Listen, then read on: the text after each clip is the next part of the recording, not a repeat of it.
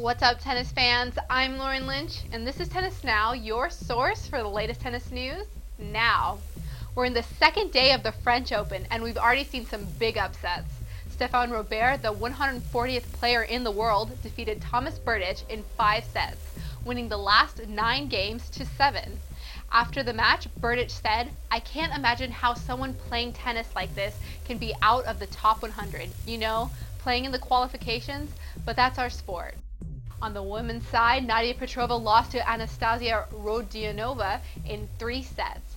Meanwhile, Novak Djokovic took one step closer to becoming the world number 1 by routing Timo de Backer in straight sets for his 40th straight match win, soon to break John McEnroe's 1984 mark of 42. Roger Federer faced what could have been a tough test from Feliciano Lopez as they played an extremely close 3-set match in Madrid. But he served well enough to deny Lopez any break point opportunities, and he looks to be in pretty good shape moving forward. On the women's side, Schiavone dominated Melanie Oudin 6-2, 6-0. After the match, Oudin said Schiavone had given her a clay court lesson. Caroline Wozniacki, Marion Bartoli, and Vera Zvonareva advanced to the second round as well. Now for Tennis Now's must-watch matches you can look forward to tomorrow is world number 1 Rafael Nadal taking on American John Isner first thing in the AM. Rafa has won all of his 2 matches against Izzy, but we will see if the Giant can outserve the Clay King. On the ladies' side, you can look forward to Kim Clijsters returning to the court after being absent for the entire clay court season. She will play Belarus native Anastasia Yakimova. Clijsters finally revealed exactly what happened to the foot rumors that have been circulating around, like boozing issue, crazy high heels, and more. Here you go. Clijsters said, "I was dancing on my bare feet. A lot of people thought I was in high heels, but I wasn't in high heels. I was in bare feet because I was wearing high heels and couldn't dance on my high heels. So then I landed on another girl's foot and I twisted my ankle.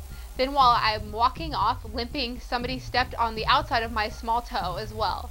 And I still have a problem there, but I'm here. I was having a really good time until then." Be sure to catch the Juan Monaco versus Fernando Verdasco match. Juan Monaco leads their head-to-head series 7-2. This will be a rematch of the 2006 French Open second round match in which Monaco dominated over Verdasco. We could also see a long record-breaking match between another giant 6'8" Kevin Anderson, who's the 32nd seed, versus Nicolas Mahut of France. The women's doubles also start tomorrow, so keep that in mind. There's always been some drama on court. First, Ferrer hits a ball at a baby in Miami. According to the Associated Press, this is legit. 22nd seeded Michael Lodra had a temper tantrum in the second set of his first round loss and received a warning after throwing a ball at a female security guard in the stands. Frenchman Lodra lost to Belgian qualifier Steve Darcis 6-7, 6-3, 6-3, 6-3, then was involved in an argument with chair umpire Mohamed El Jannati. This isn't the first time Lodra has had problems hitting girls on court. I'm sure he will say sorry. Maria Sharapova shared her thoughts on who will win the French Open, and she did not choose herself. She said that the player to beat will be Kim Clijsters. Sharapova told the press, "She's certainly the one to beat here. It's always difficult not to play for a few weeks and come back as a Grand Slam being your first tournament, but she has tremendous amount of experience behind her. I don't think this is the first time that she's come back after having a long layoff. She's been able to do really well when she's taken time off, so you can never count her out." So should we pull the bets off Sharapova? No. She took the title in Rome 2 weeks ago and is confident she can do well on clay. Playing Croatian Mirjana Lucic in the first round, Sharapova continued to comment, "I played great tennis. I had some great matches and wins over good players, especially on clay. So it's definitely a confidence booster. Just hoping to take this form and bring it over to Roland Garros." Meanwhile, it seems that Djokovic picked Rafa as the favorite. Djokovic said, "I don't want to be unnaturally modest, but Rafa deserves to be favorite.